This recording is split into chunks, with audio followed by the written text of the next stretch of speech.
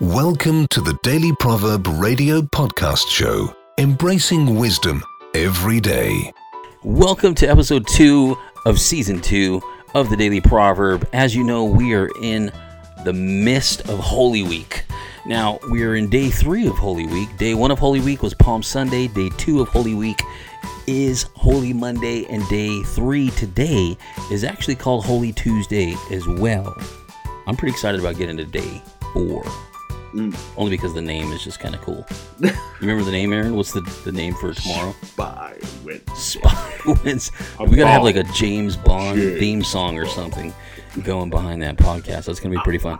But we're in Holy Tuesday today, and I'll tell you what, there's a big reason why this is called Holy Tuesday, Aaron. You know, you and I just kind of talking about preparing for this podcast. Pretty amazed by how much teaching is going on Tuesday during Holy Week. It's pretty amazing. Takes like, what, 5 chapters? About 5 chapters. Yeah, chapter 21 through chapter 26. Actually, Spy Wednesday starts on chapter 26, verse 1. But we're pretty much going about mid-chapter 21 of Matthew all the way through chapters 25. This is all happening Tuesday. Now, if you have been reading your Bible, and if you have a red letter Bible, I want to encourage you listeners who are listening today to go to your Bible and just take a look at how much red is on the pages between chapters 21 and 26. So, you know, anytime I see red in the Bible, I definitely want to know what is being said. I mean, it is the words of Jesus, as we know. And so there's a lot that Jesus is saying, that he's teaching, that he's talking about. So it was not easy for us to kind of dial down what to talk about. We really try to keep this podcast to about 10 to 15 minutes max. So, Aaron, what are we going to be talking about today? Out of everything that we could have talked about, what are we going to be focusing on today? Today, we're going to be taking a look at the parable of the tenants. Parable of the tenants. Depending on what Bible version you have, mine is the parable of the landowner. I've got the NASB. I think you got the ESV, right? Okay. So, yeah, looking forward to jumping into that. Are you going to read out of ESV? Yeah. Dude, take us there.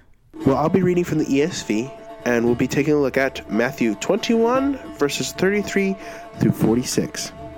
Hear another parable.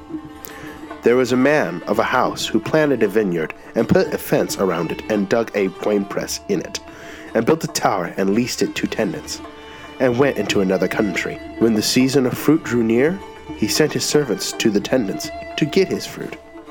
And the tenants took his servants, and beat one, and killed another, and stoned another. And again he sent other servants, more than the first, and they did the same.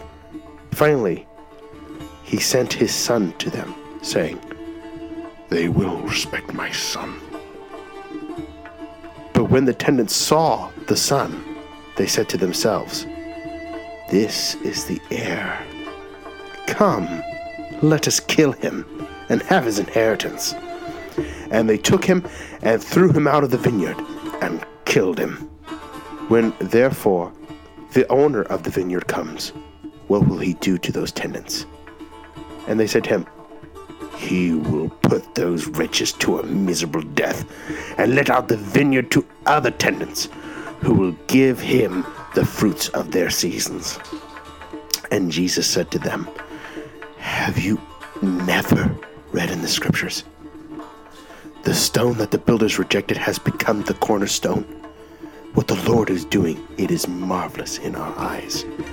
Therefore I tell you, the kingdom of God will be taken away from you, and will be given to a people producing its fruits. And the one who falls on this stone will be broken into pieces. And when it falls on anyone, it will crush him."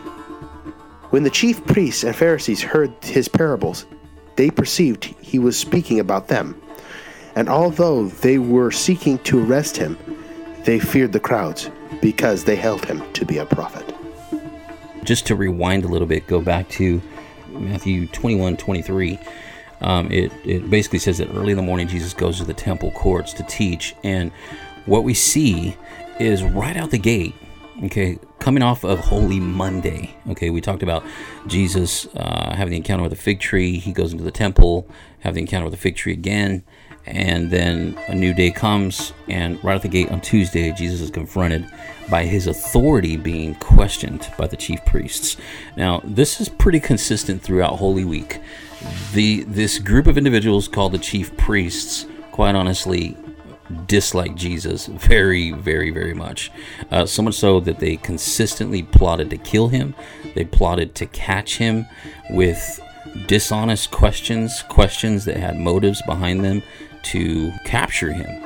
But what Jesus does is interesting. He responds to their questions right at the gate. His question is authority is questioned in Matthew 21, and he responds right out of the gate by asking them a question, which is pretty typical of Jesus's style in dealing with those who he knows to have a hidden agenda, so to speak, right? So he proceeds to ask them a question, but on top of the question, to frustrate them even more, he begins to tell them two parables. In this particular instance, we see, first off, which we didn't touch on this first parable, but the first parable was the parable of the two sons. What Aaron just shared right now is the parable of the tenants, parable of wicked tenants, parable of the landowner, whatever name you want to call it. So Jesus begins to tell this parable, which we're talking about. So we're going to do our best to just kind of talk a little bit about the meaning of this parable. I'm going to set it up, Aaron, just to kind of set up the characters in the parable, and I'm going to let you go ahead and just kind of give a little insight on the parable as well, okay?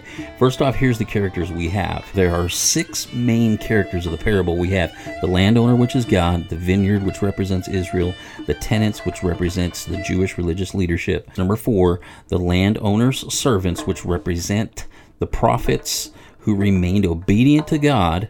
Number 5, the Son represents Jesus. And number 6, the other tenants represent the Gentiles. Now, Aaron, could you do your best to just kind of talk a little bit about what Jesus is saying through this parable? Well, what he's saying is this. Originally, God gave Israel the land.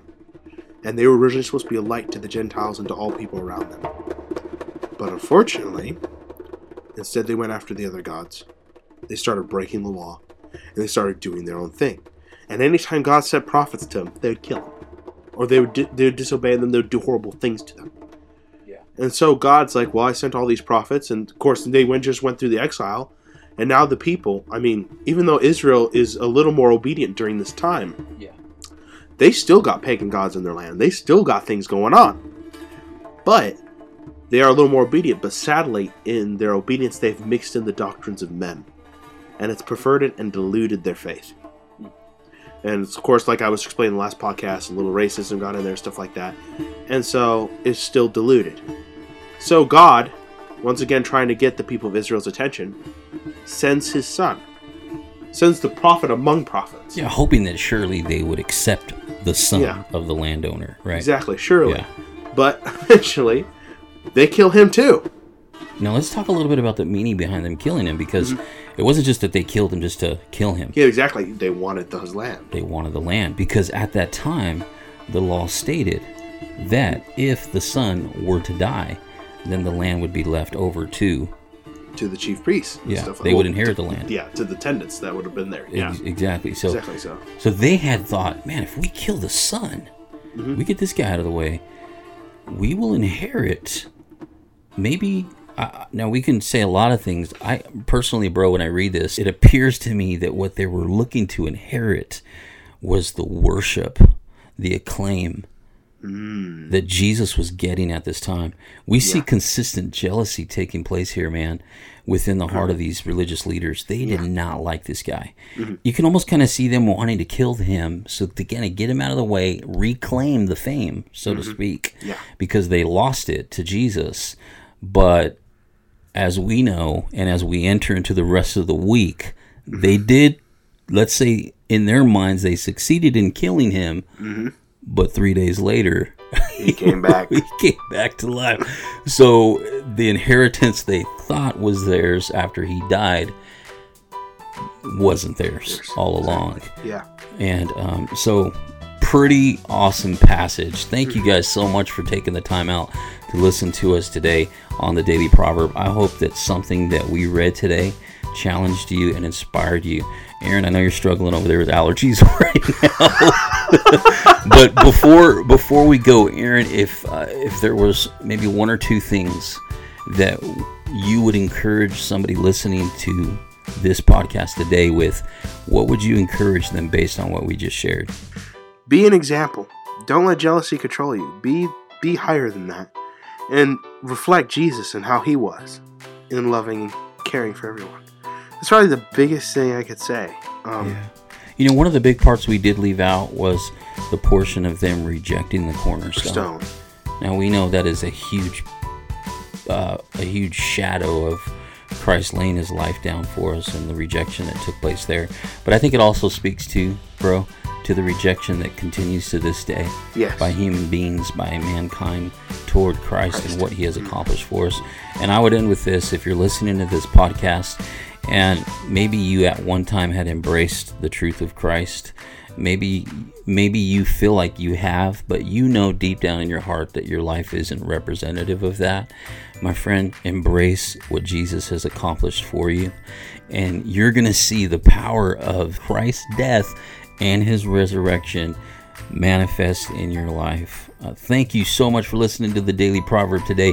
Hey, we're looking forward to getting together tomorrow to talk about Spy Wednesday. It's going to be fun. God bless you. Have a good day. Bye-bye.